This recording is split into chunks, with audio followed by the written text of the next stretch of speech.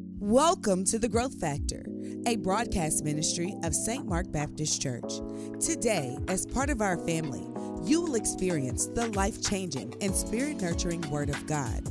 Please enjoy this time with us as we're committed to helping you grow in knowledge, grow in faith, and grow in God. St. Mark Baptist Church, you grow here.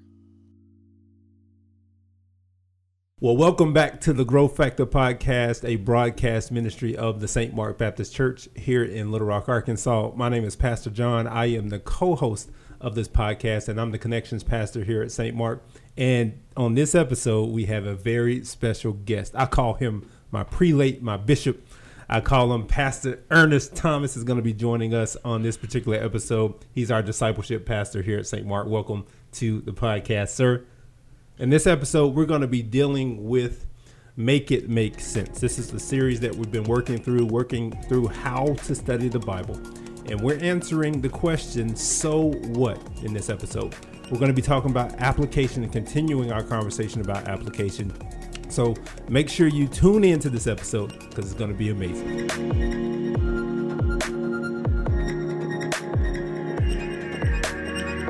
So Pastor Thomas, we're talking about application. Last week, we started down the path of application of answering that question, so what? But I wanted to spend a little bit of time and take a little bit of pastoral care here to remind people of our why behind this. You and I are pastors here at St. Mark, and the reason why we're doing this, our theme this year is Dig Deeper.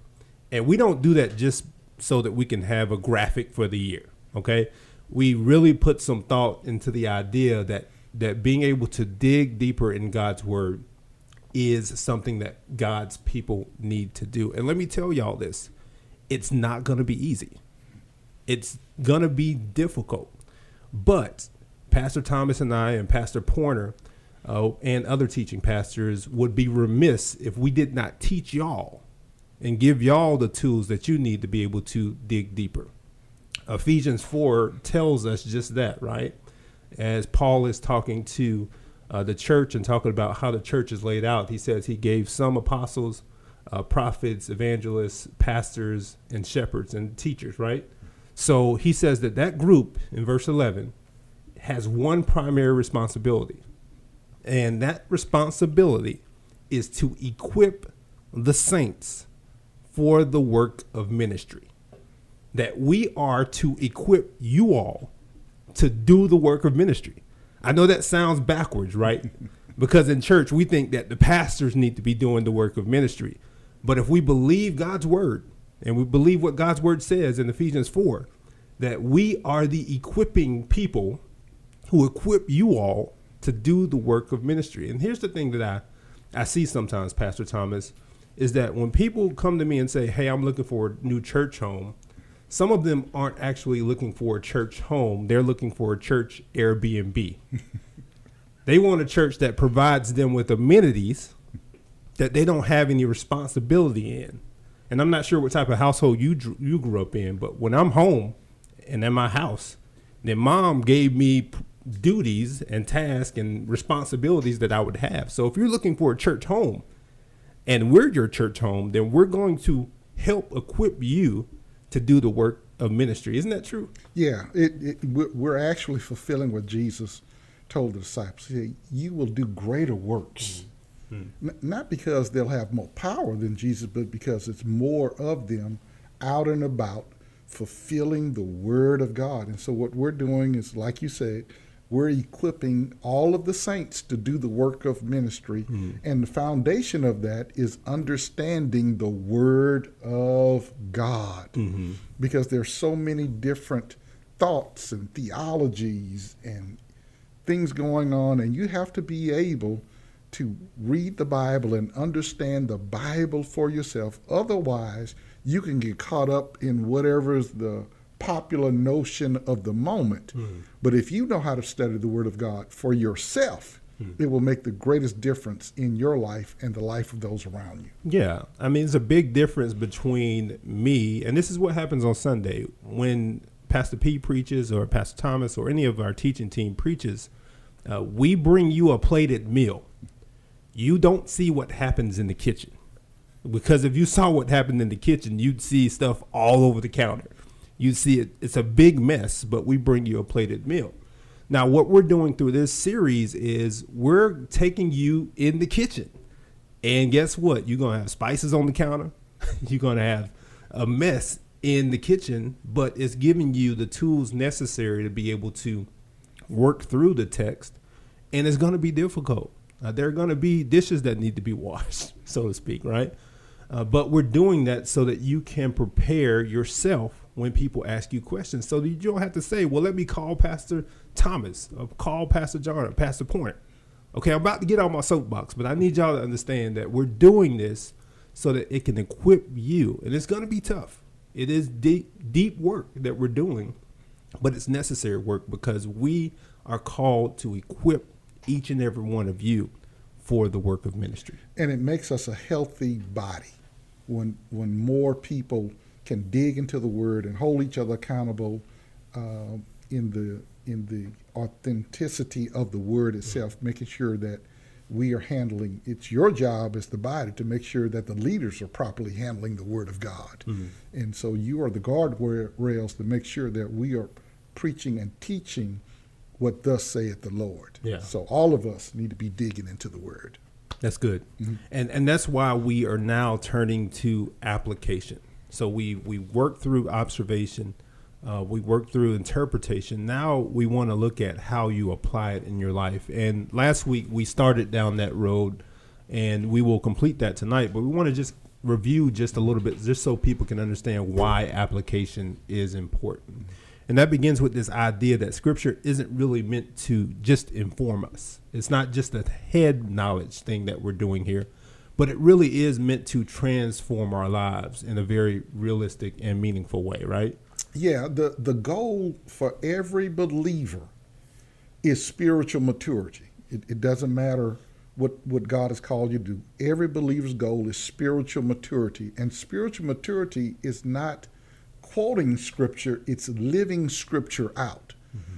Knowing Scripture but not living it out is not spiritual maturity. And I hear people talk about, well, I'm more mature than they are because I know more. Well, knowing more is nothing. That's what the book of James tells. That's what James tells us over and over. It's about obeying the Word of God, living out our faith. And that's what application is all about.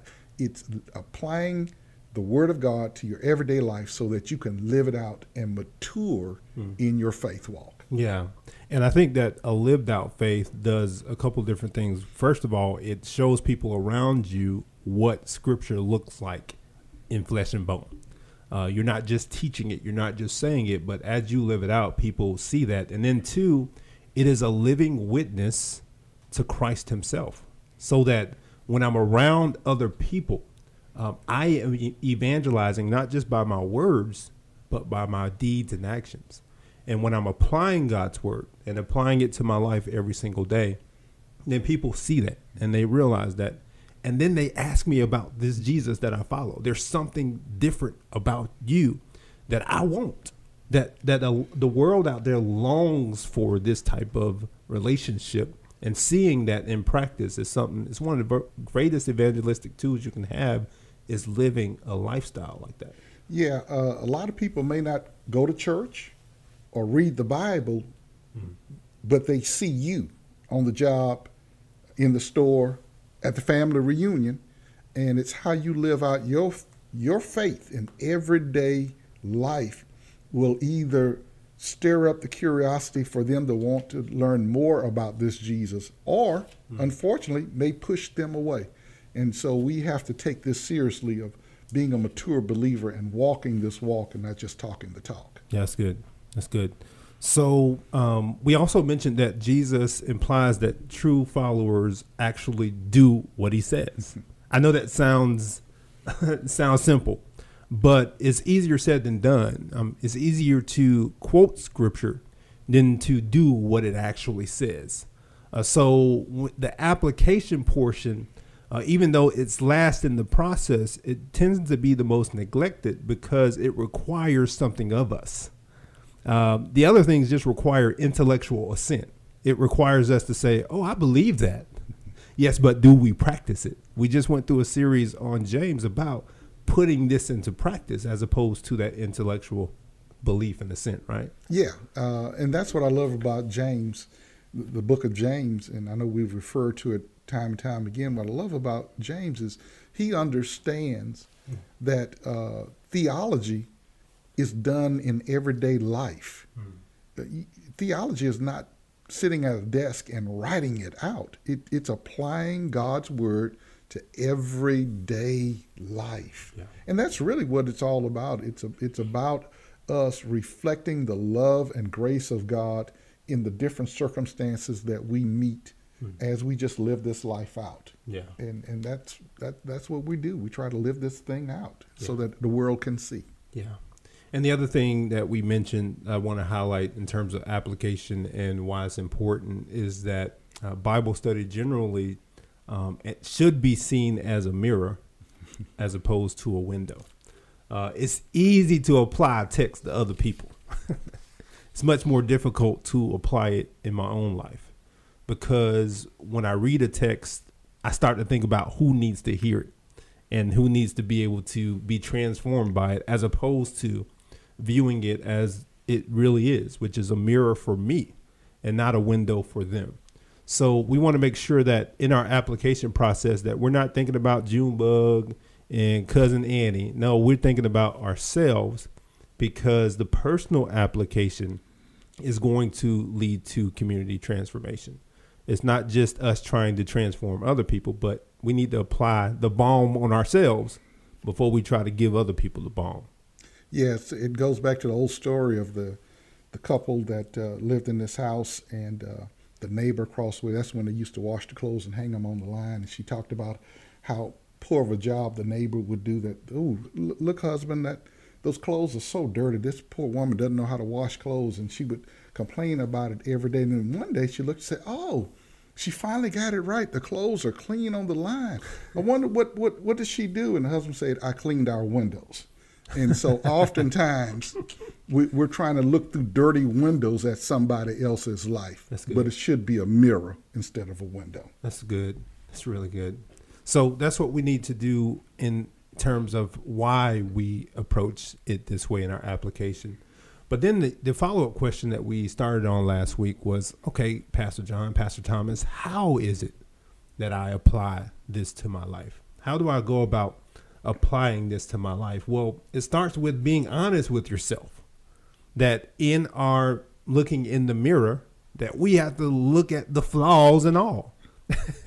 You know, some people, when they look in the mirror, they neglect the flaws in the mirror, and other people may have to tell them about them. But if we're honest with ourselves and looking at our spiritual selves in the mirror of God's word, then we understand, and God knows where our flaws are, even if we don't hold them up on Sunday morning, even if we're dressed to the T's and to perfection, God knows, and we also know. So we have to be honest with ourselves in that process.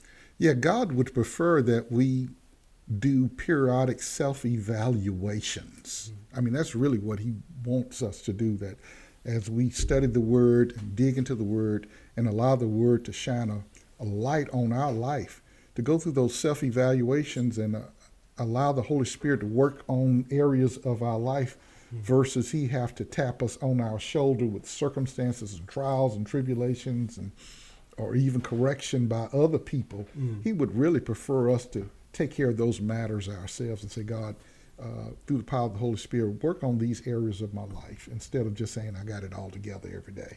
Yeah, and that's what Paul tells Timothy in 1 Timothy 4. He says, keep a close watch on yourself. Before he even gets to his teaching ministry or the way he's able to proclaim God's word, he says to him, here's what I need you to do. Keep a close watch on yourself, which means you have to do self-assessment in a way that is real to help you be able to keep a close watch on yourself. So he says, be honest with yourself as an application, but then we also need to make it experiential.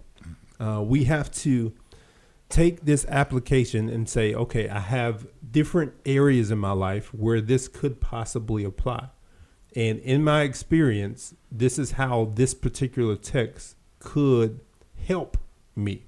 Now, I call these life domains, different areas of life where you should be always thinking through and thinking about how God is speaking to you and what God is saying to you. Last week, we talked about the social component, that this gospel that we believed isn't just a vertical gospel.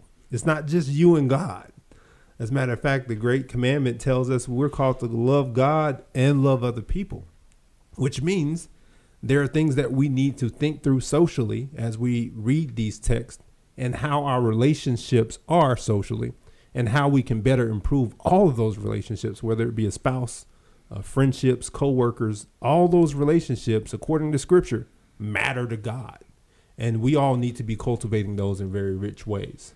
Yeah, it's, and matter of fact, a good measure of our love for God is seen in how we love one another. Mm-hmm. We always talking about how much we love God, but we're not getting along with one another. And the Bible is clear. So how can you love a God that you've never seen? Mm-hmm. And you're not getting along with your brothers and sisters that you see every day? There's a contradiction here. And so we have to take those social relationships very seriously. Yeah.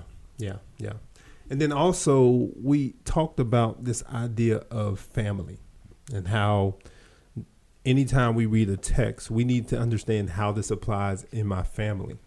And for many of us, we spend a lot of time with our family. These are the folks that we're around more often than not. As a matter of fact, when you hear sermons on Sunday, you may be thinking about family members, thinking about how you relate to family members, because those are people that you spend a lot of time with. So as we work through Scripture, some of them are going to be direct references to family, how you relate to your spouse, how you relate to your children, how you relate to auntie and them. But on the other hand, the ones that are generally relational are ones that you also need to be able to apply in your family context as well. Yeah. The local church is a family of families. That's what it is. And so the Word of God, it's to help us become better husbands, better wives, better sons, better daughters, because we are placed in a family of believers, but we're also in a family. We're born in a family. So family dynamics are great and awesome, but they can be challenging. And so we need to go to the Word of God and glean the wisdom from God, who was the creator and inventor of family, to give us the wisdom that we need so that our families can operate the way that they should operate and not be in dysfunction. Yeah. So not only do we have to look at social areas and family areas, but last week we finished on this. We talked about financial. And P didn't think it was a good stopping place, but I did, because I wanted them to sit with this one, okay? Because it's very important. We just got out of, and I know you have a background in accounting. We just got out of tax season, and we all paid what we owed the IRS. Yes, but did. Scripture is very clear that one day we're going to owe an accounting, and not just for our spiritual lives, but also for our financial stewardship of God's resources, what God has given to us. One day we will be held to account for. So greater than the IRS, there's going to be a day when Jesus himself is going to allow us to be accounted for, or cause us to be accounted for, how we steward the resources that he has given to us. One of the biggest fallacies that I hear in the church is that the 10% belong to God and the 90% belong to us. No, sir. No, ma'am. The 100% belongs to God, and we are stewards over it, and he's going to hold us accountable for our stewardship. That's what we have to always remember. Let me also say these two words in dealing with your finances: money matters. Yes. So make sure we have an amazing course through his division, Pastor Thomas's division, Money Matters, that helps you through financial stewardship. You know, a lot of us growing up, really, some of us didn't really get taught that, because we didn't have sources of wealth and income. We didn't have wealth building sources historically in the black community. So it's okay to be taught financial stewardship. That's been happening in Euro communities for decades. They've built wealth through that financial stewardship, and we have to be able to think through ways we can build wealth too in our own communities. And it starts with thinking about how to build your wealth through Money Matters and classes like that. Let me just share this one. There's such a wealth gap, particularly here in the United States of America, between black families and white families. And I'm glad we're talking about wealth, because typically as African Americans, we think income versus wealth. But the measure of your blessing is really wealth. And so the average African American household wealth is about $15,000. The average white family in America, their wealth is $170,000 or $160,000. It's a huge gap, and so we need to take this financial stewardship matter very seriously, because there's such a wealth disparity here in the nation, and the Bible helps us. It really does, and other believers can help you with practical tips on how to be a good steward of the blessings that God has given you. You know, what really concerns me is that a lot of people will hear about that class and treat it like a remedial class. Like, I don't need financial stewardship, but all your bank accounts jacked up and you got credit card debt all out there. So we just want to make sure that we're offering you all resources that you're able to take advantage of so that we can help you in your financial stewardship. So we have social, we have family, and we have financial. Well, tonight we're going to close out with 3 different other areas where you can apply the text. And we're going to start with vocational and career. I mentioned you had an accounting background before pastoring. I come from a legal background prior to pastoring, so I was a lawyer. And you know what I never really thought about was the connection of God's word to the work that I was doing, and how that work was actually a calling. When we hear calling in the black church, we think about a preacher being called to the pulpit, but that's not the biblical idea of what your calling is. As a matter of fact, the word calling comes from the Latin vocare, which means vocation, which is where we get the word vocation. So whatever it is that you do in your life is your calling. It doesn't mean that you have to be behind a pulpit preaching to have a calling. That whatever it is that you're doing right now is your calling in life. And we're going to be challenged here in the text to treat that calling in a very specific way. So let's look at Colossians chapter 3 as we think through this vocational piece, because Paul is going to talk to the Colossian church about this idea of calling and vocation. But first, we got to deal with a social issue that's very important to this particular text. So we're going to look at Colossians chapter 3 and verses number 23 all the way through chapter 4, verse 22. But we need to start with this understanding. So Paul is talking about Christian households in the first century. Okay. And for black folks, texts like this can get a little bit touchy. Okay. Because he's talking about husbands, wives, children, and then he goes to talk about slaves or bondservants. Now, when many of us hear this phrase, slaves obey your masters, it's triggering.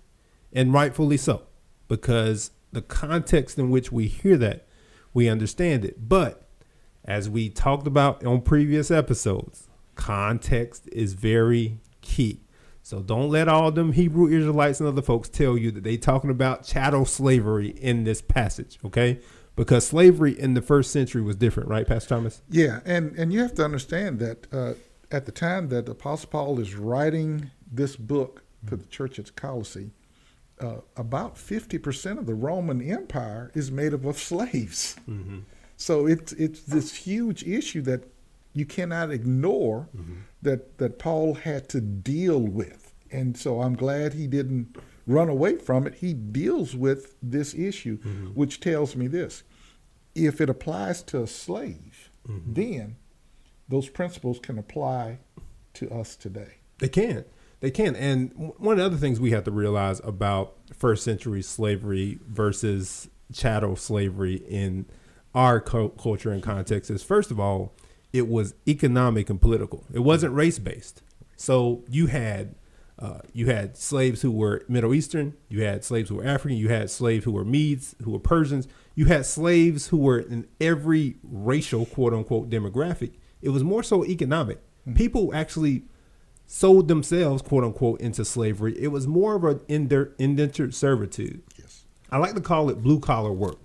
I'm working for an employer, and eventually I can buy my own stuff. They were able to own homes, buy homes. They were able to save money. So this isn't the chattel-based slavery that we have today. As a matter of fact, in Exodus, it says anyone who kidnaps and sells a slave should be put to death. That basically says chattel slavery is wrong because we were kidnapped and sold. So if you're going to be biblical, the biblical understanding of chattel slavery is that anyone who kidnaps and sells anyone is liable for death. But this particular context, indentured servitude, is basically blue collar employment or work. Yeah, and the concept really, thank God we don't have any form of slavery today in the United States of America, but the principles lay over the employee-employer relationship perfectly, seamlessly. It really does. They do. So as we read this, I want you to think about that in the employer-employee relationship context. All right, so we're going to start in verse number 22. Bondservants, obey in everything those who are your earthly masters, not by way of eye service as people pleasers, but with sincerity of heart, fearing the Lord. Whatever you do, work heartily as for the Lord and not for men, knowing that from the Lord you will receive the inheritance as your reward. You are serving the Lord Christ. For the wrongdoer will be paid back for the wrong he has done, and there is no partiality. Masters, treat your bondservants justly and fairly, knowing that you also have a master in heaven. There's a bunch in this text here, but one of the things I want to point out here is when he addresses employees or bondservants here, he says, don't do it by way of eye service. Don't do it just when they looking. Y'all know how y'all be on the job, working hard when the boss comes around. But he's saying, what are you doing when they aren't looking? Because ultimately, you're working not for your employer, but for the Lord.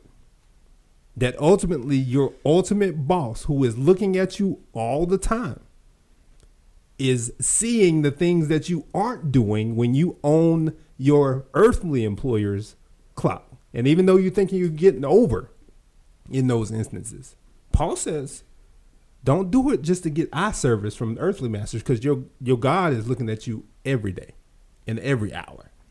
Who you believe is your boss will determine how well you do your work. That's it.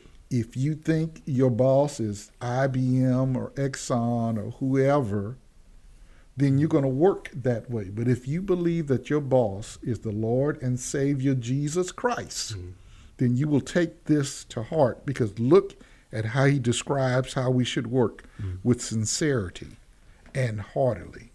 In other words, this can be your testimony. You're going to your job. And I hate to say that oftentimes as believers, we smudge our Christian testimony because we want to show up at 9:30 on Monday talking about how good church was on Sunday. And you've smudged your testimony. And then when you get to the job, you want to talk about what we're going to do for lunch. And I need to check my email. Just got here. Talking about where we're going. John, where we going for lunch? No. Yeah. We have to work as unto the Lord. Yeah. And the Lord is always watching. Yeah, and he speaks also to those who are employers. Yes. Just in case y'all thought y'all were getting off. In chapter number 4, verse 1, he says, treat your bondservants justly and fairly. Give them a fair wage. Treat them with equity. Don't exploit your employees. under the guise of Christianity. Well, we're nonprofit. We're a Christian organization, so we can't pay you as much as we pay other people. Well, you're not paying them a fair wage. So scripture says we have to treat them justly and fairly, knowing that you got a boss. You have a master in heaven who is seeing how you're undercutting your employees under the guise of the Christian banner. Yeah. 2 points: that even the boss has a boss. Yeah. Everyone has a boss. God is the boss over all bosses, number one.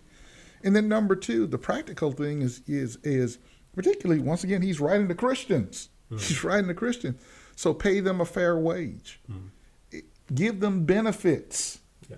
Give them flexibility.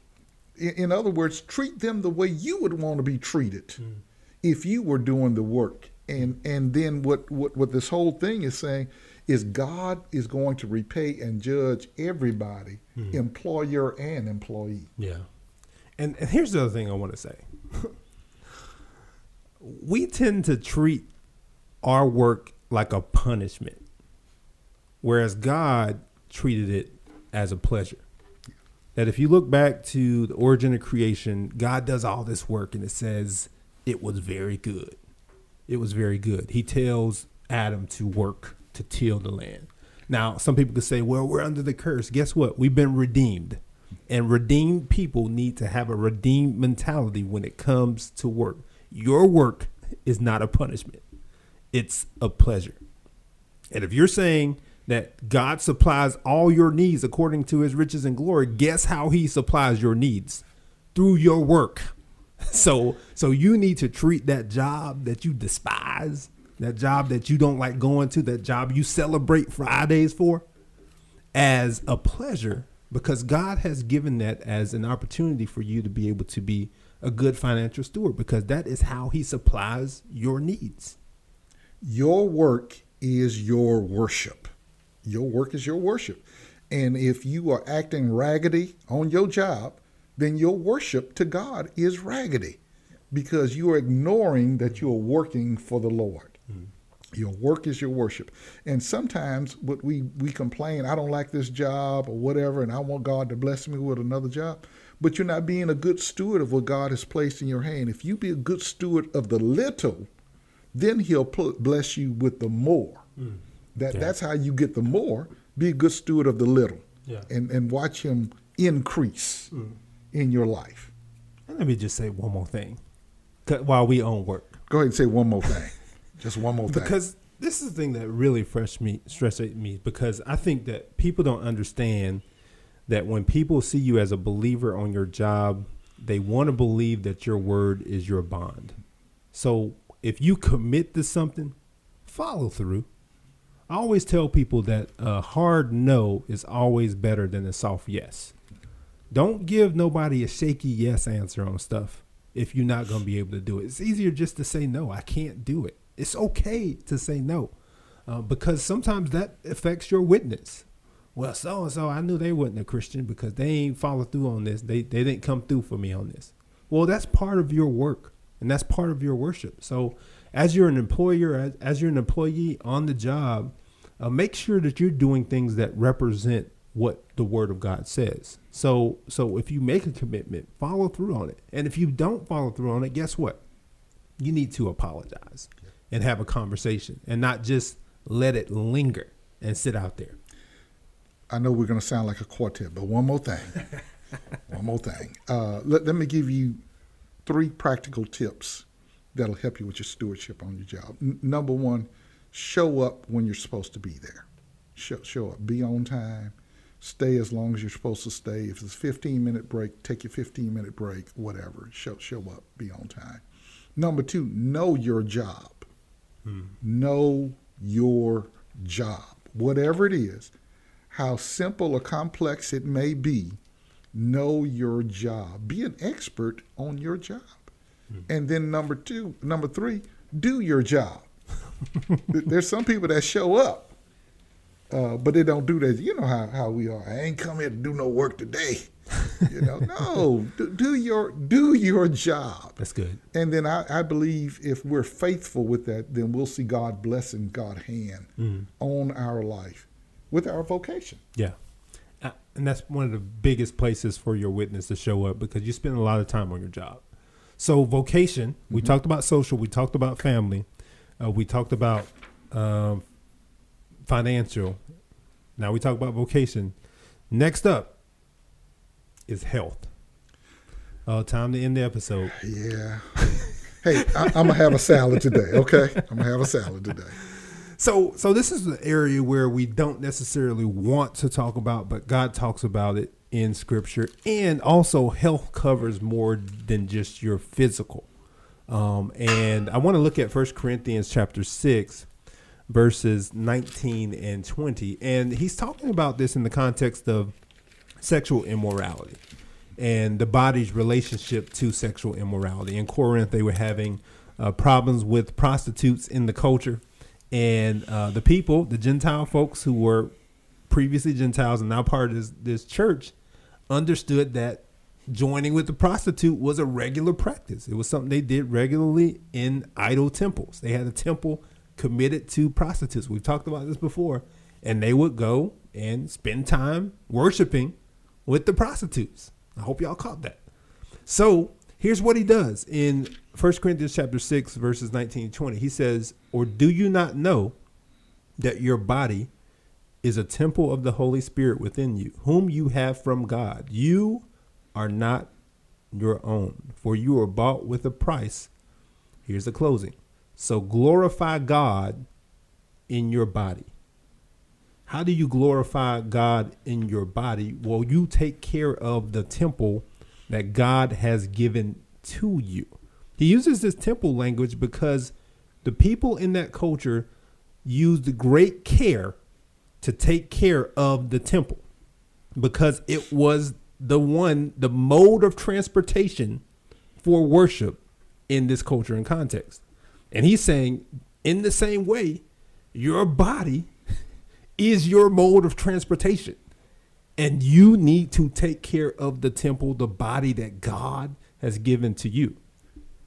Yeah, I think Paul is kind of using a play on words with this whole temple thing because he's writing to these Corinthians in this Greek culture. In the Greek culture, the temple was where gods with a little g dwelt.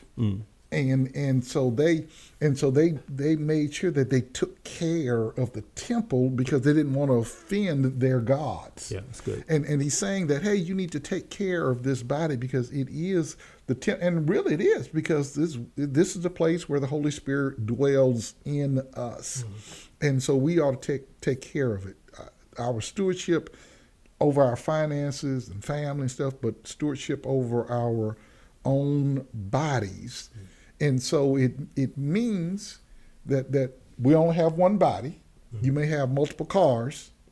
You may have lived in different houses, but you only have one body, and we're to take care of it. But it's more than just the physical body. Facts. And so what he's saying is we ought to be good stewards. We ought to make sure that we evaluate everything that we place in this temple in our body. And I always say we have three receptacles. We have a mouth, we have eyes, and we have ears.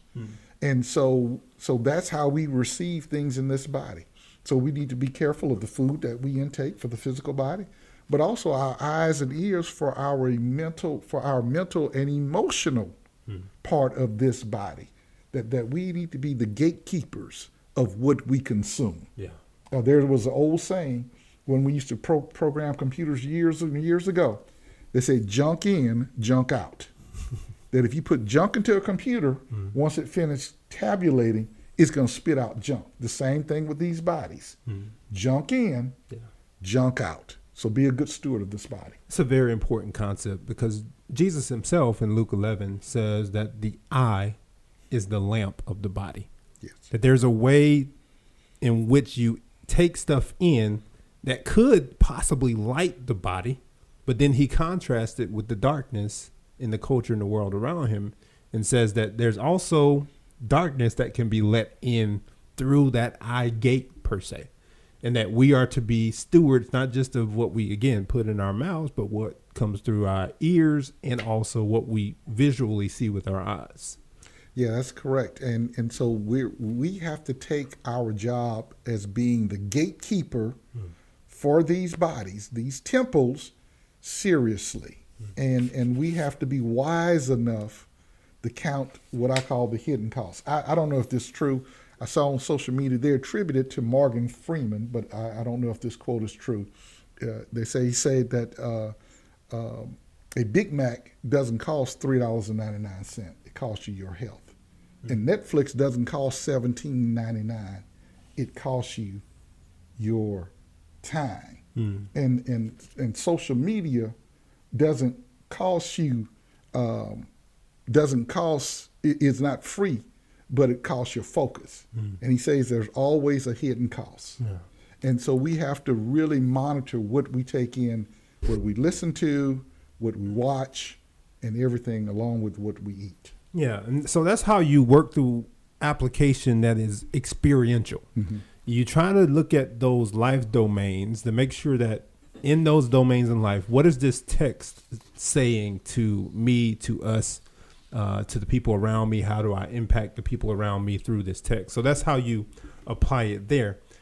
And another way that we can apply it is simply through meditation on God's word.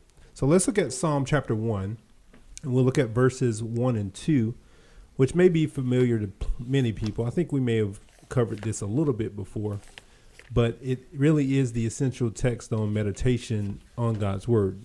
Now, when we're talking about meditation, we're not talking about some ancient Eastern practice. This is actually a biblical practice. You don't have to have sages and sit in your room with your hands up and saying, no, this isn't what the Bible teaches us about meditation. Meditation in Scripture actually is a rehearsing, going over it over and over again. That word meditate comes from this idea, and it's used later, of a lion having a bone and just gnarling on the bone over and over again. That's what meditation on God's word is. And the opening 2 verses of Psalm deal with that, talk about that. So it says, "Blessed is the man who walks not in the counsel of the wicked, nor stands in the way of sinners, nor sits in the seat of scoffers. But," contrastly, "his delight is in the law of the Lord, and on his law he meditates day and night." So this text really walks through this progression of community relationships. It's saying, and I know you've taught on this before, so you can unpack this just a little bit more for us, but it says that you see this progression. He's walking, he's standing, and now he's sitting in the seat with scoffers. He's gone down into this relational abyss here. And the psalmist says, instead of that, I need you to spend time, not with these people, but with God's word. And I always took away from that this idea that the company you keep tends to be the company that keeps you. And the people that you have around you tend to be the people that keep you. And what this text says is, instead of those people around you, you need to surround yourself with God's word and meditate on it day and night. Yeah. It always strikes me that we know that there's 150 Psalms in the Bible, but the first Psalm, the first 2 verses of the first Psalm, it talks about the importance of meditation. And I always say Psalm 1 is the drum major of the whole book of Psalms. That's right. It sets the tone and tenor for the rest of the Psalms. And what it does is it elevates the importance of us internalizing the word of God in our life. Matter of fact, Psalm 119 and 11 talks about that I have hidden your word in my heart so that I will not sin against you. Because it's good to have it in the Bible. Yeah. But you may not have your Bible with you when you're confronted with temptation, distractions and stuff like that. So we need to have it and we internalize it by meditating, murmur it over and over and over, so that we won't make the mistakes that this person in Psalm 1 made. fall into that progression of going deeper and deeper down. One of the most important spiritual disciplines in the life of a believer is memorizing scripture. Mm-hmm. That when you don't have scripture present, scripture is inside of you. So you'll be able to recall scripture. And I know people are out there like, I don't have the mental capacity.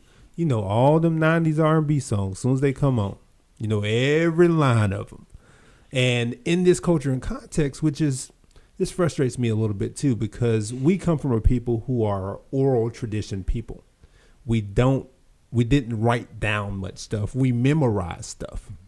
And I think through our capture and enslavement, we got lazy on the memory side and now intellectualize and write things down and say, oh, well, I can reference it.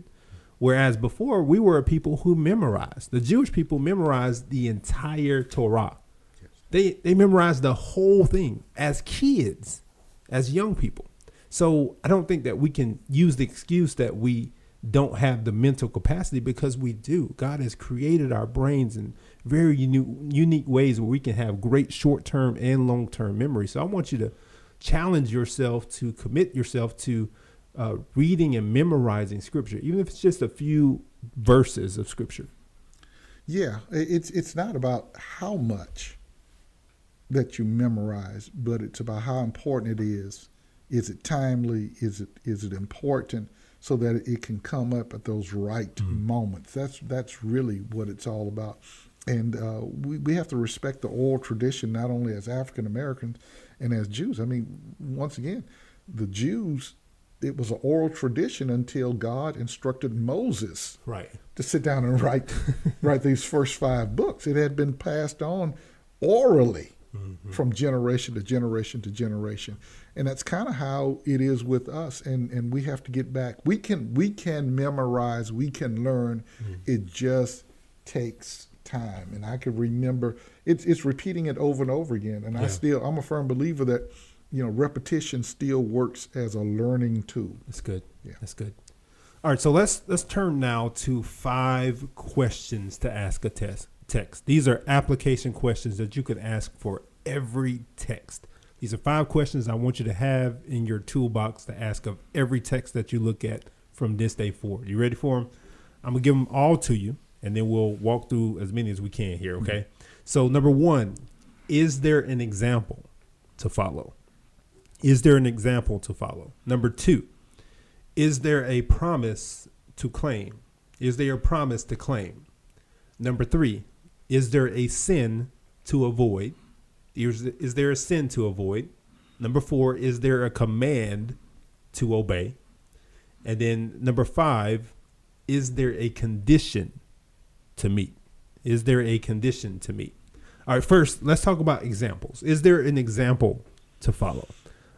So we talked about this before, but there are some texts that are prescriptive and then some that are descriptive. Prescriptive means it's like a prescription you get. You can use it yourself, right?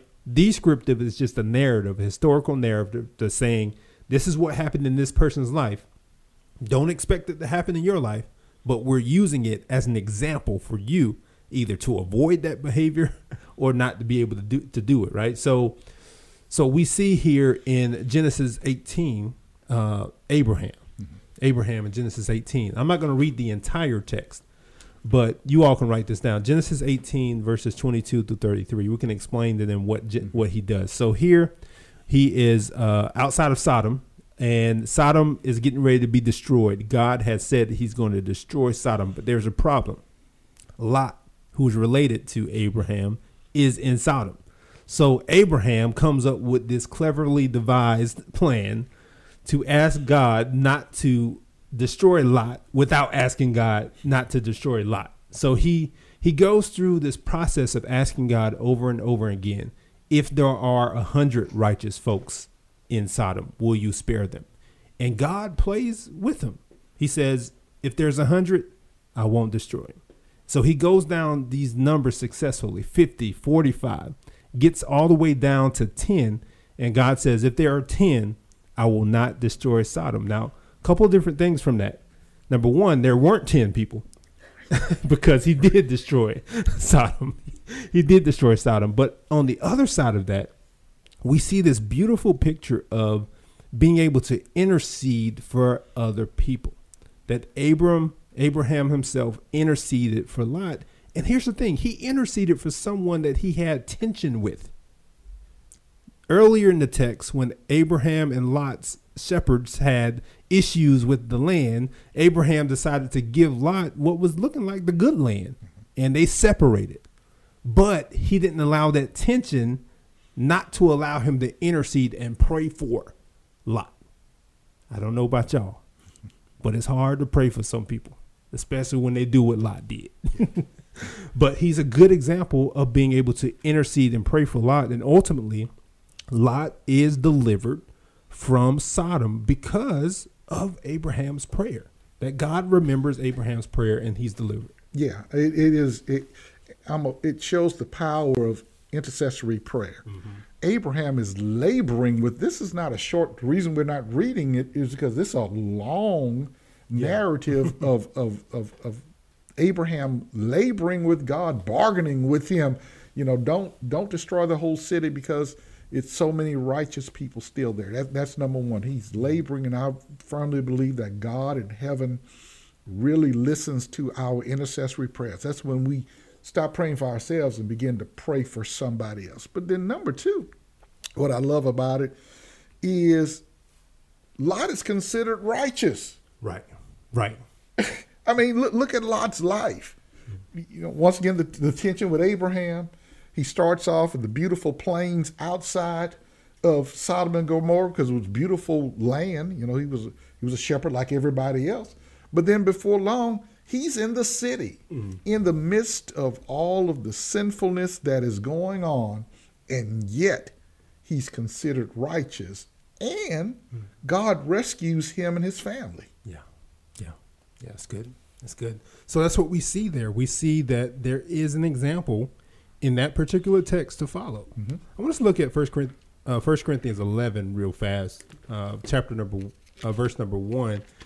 And Paul says something very interesting here that may sound like he's beside himself, that he is someone who is has a little bit of a self-inflated ego.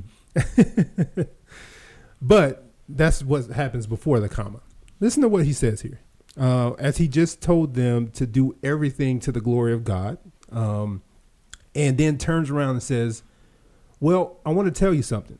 Be imitators of me as I am of Christ. Paul admonishes the people at Corinth to imitate him, but he adds a caveat. Mm-hmm. To the degree that you see me following Christ and imitating Christ, I want you to imitate me. I think that takes a lot of humility from Paul to say, hey, I'm not perfect, but I do want you to emulate my lifestyle as you see me, to the extent that you see me emulating the lifestyle of Christ. But guess what? He's putting the responsibility on them to know what the Word of God says. Yeah. So that they know when he's deviating from following Christ. Yeah. That's why we're doing what we do in this Bible study, is to equip the saints. Yeah. So that they know when it goes off the guardrails or not. Because if you don't have that information and knowledge, you just don't know and are following someone blindly. You figure if Paul is doing it, it's got to be right. But no, Paul said, hey, as long as I'm following Christ, follow me. And when I stop following Christ, stop following me. But it puts the burden on them to know the Word of God, to know when he's following Christ and when he's not following Christ. Yeah. I don't want to go beyond this next one, because I think this one is one that we need help with. Mm-hmm. This next one is an application question of saying, is there a promise to claim? And let me start out by saying this to everybody who is tuning in here. Everything in the Bible ain't a promise.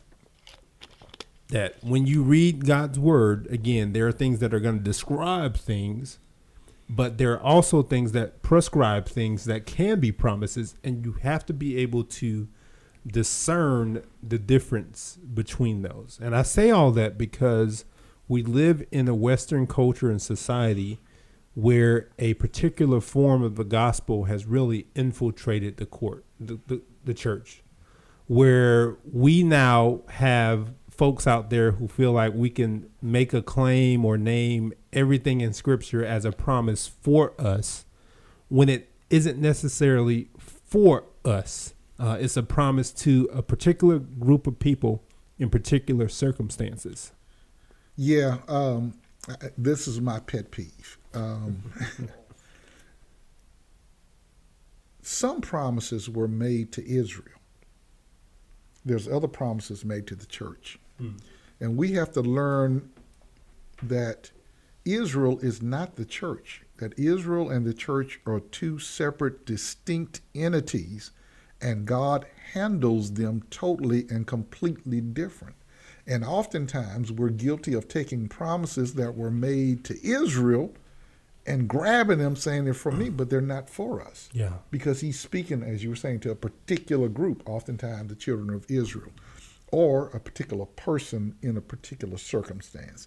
And so we need to understand what's surrounding the promise to make sure it is really truly for us as a believer in the 21st century. And we better be grateful we aren't Israel. Yes. Because we might find ourselves stoned to death and out of commission over little acts that we do. So we can't necessarily claim those promises. Let's look at Deuteronomy 28 here as one example, and then I'll go back to the Hebrews text because I think I want to start in Deuteronomy chapter 28, verses 12 and 13. And this is one that people love the quote.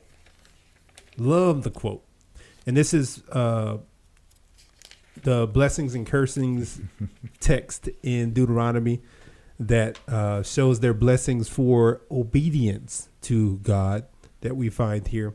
And look at what he says in verse number 12.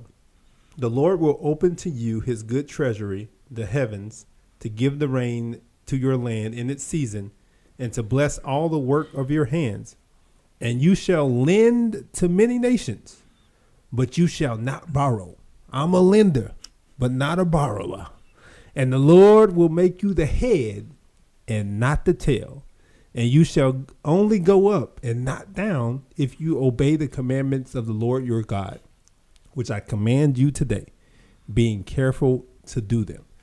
Now we will take that text and we will sing it, we will claim it, and we will name it and say that I'm a lender and not a borrower, but you got you a mortgage and a bank account. How, Sway? How do we go about claiming this text as a promise when we know this is a particular promise to the people of Israel in this particular context? And in addition to that, if that's a promise, then tell me about the life of Job, right, who suffered immeasurably before he was quote unquote blessed. So he wasn't the head the entire time in his life, the entirety of the book of Job. So taking that and claiming it as a promise is setting us up for disappointment in this life, especially when we go through adversity and hardships. And not only that, even with it being spoken to the children of Israel, it's also a conditional promise. Yep. They did not oftentimes obtain this promise because they were disobedient time and time and time and time again. Mm. And so even if he was talking to us, a whole lot of us would not meet the condition to be able to obtain it. Yeah. But he's clearly speaking to the nation of Israel. Yeah. And let's finish with this text in Hebrews 13. Okay. I think it's important for us to be able to provide that context. So that's not a promise in that text. But look at what the writer of Hebrews says here in Hebrews 13. And interestingly enough, he's talking about keeping yourself from the love of money, which the Deuteronomy text is driven by a love of prosperity and money. And listen to what he says, the writer of Hebrews says. He says, keep your life free from the love of money and be content with what you have. For he has said, I will never leave you nor forsake you. Now that last text is in quotations. It's not a direct quote of any New Testament passage. There are Old Testament passages that say, I will never leave you or forsake you. You find that in Deuteronomy 31, where Moses is talking to the Israelites. God says that to Joshua directly. But what he's saying here is contentment is supposed to be the predominant characteristic of the Christian life and not the love of money. Don't be out there claiming that you are a lender, not a borrower, the head, not the tail, because the Christian life needs to be characterized, as we talked about with Paul in his letter to Philippians, by contentment. Because why are we content? Because we serve a God who will never leave us or forsake us. Yeah. And another thing in these promises, or Bible, period, understand the Bible, doctrine is built precept upon precept. Yeah. So this whole idea of contentment that is brought out in Hebrews, Paul also talks about that. Yeah. He said, in every place, every state that I'm in, I have learned to be content. Mm-hmm. And he talked about, I've been up, I've been down, I've had much, I have little. But he said, man, I got to the place in my life that wherever place I was, I've learned to be contentment. So you just can't grab one promise, one scripture, and make it the be all. It has to be lined up with other scripture. Yeah. Reaffirm, proof text. Yeah. And that's how you look for a promise to claim in scripture, that you have to understand the context of it. So what this text tells us is that contentment is the character trait that we all need to have as believers when it comes to God making provision for us. That's a good place to be. Content. Good place to be. Well, thank you for joining us for this episode of the Growth Factor podcast. We do hope and pray that this session on application helped you to answer this question. So what? And we do hope that you will take what we have said today and apply that to your life so that you can continue to be transformed by God's word. Would you do me a favor? Go over to our Facebook group. We have the Growth Factor group that is growing exponentially every single day. We have an amazing online campus pastor, Pastor Chris, who continues to keep that community engaged with the sessions that we're doing and also with content throughout the week. We'd love for you to join that community on Facebook. Again, it is Growth Factor. Also, find our podcast or subscribe to our podcast if you have not, and follow it and give us some ratings, reviews. We'd love for you to hear your feedback.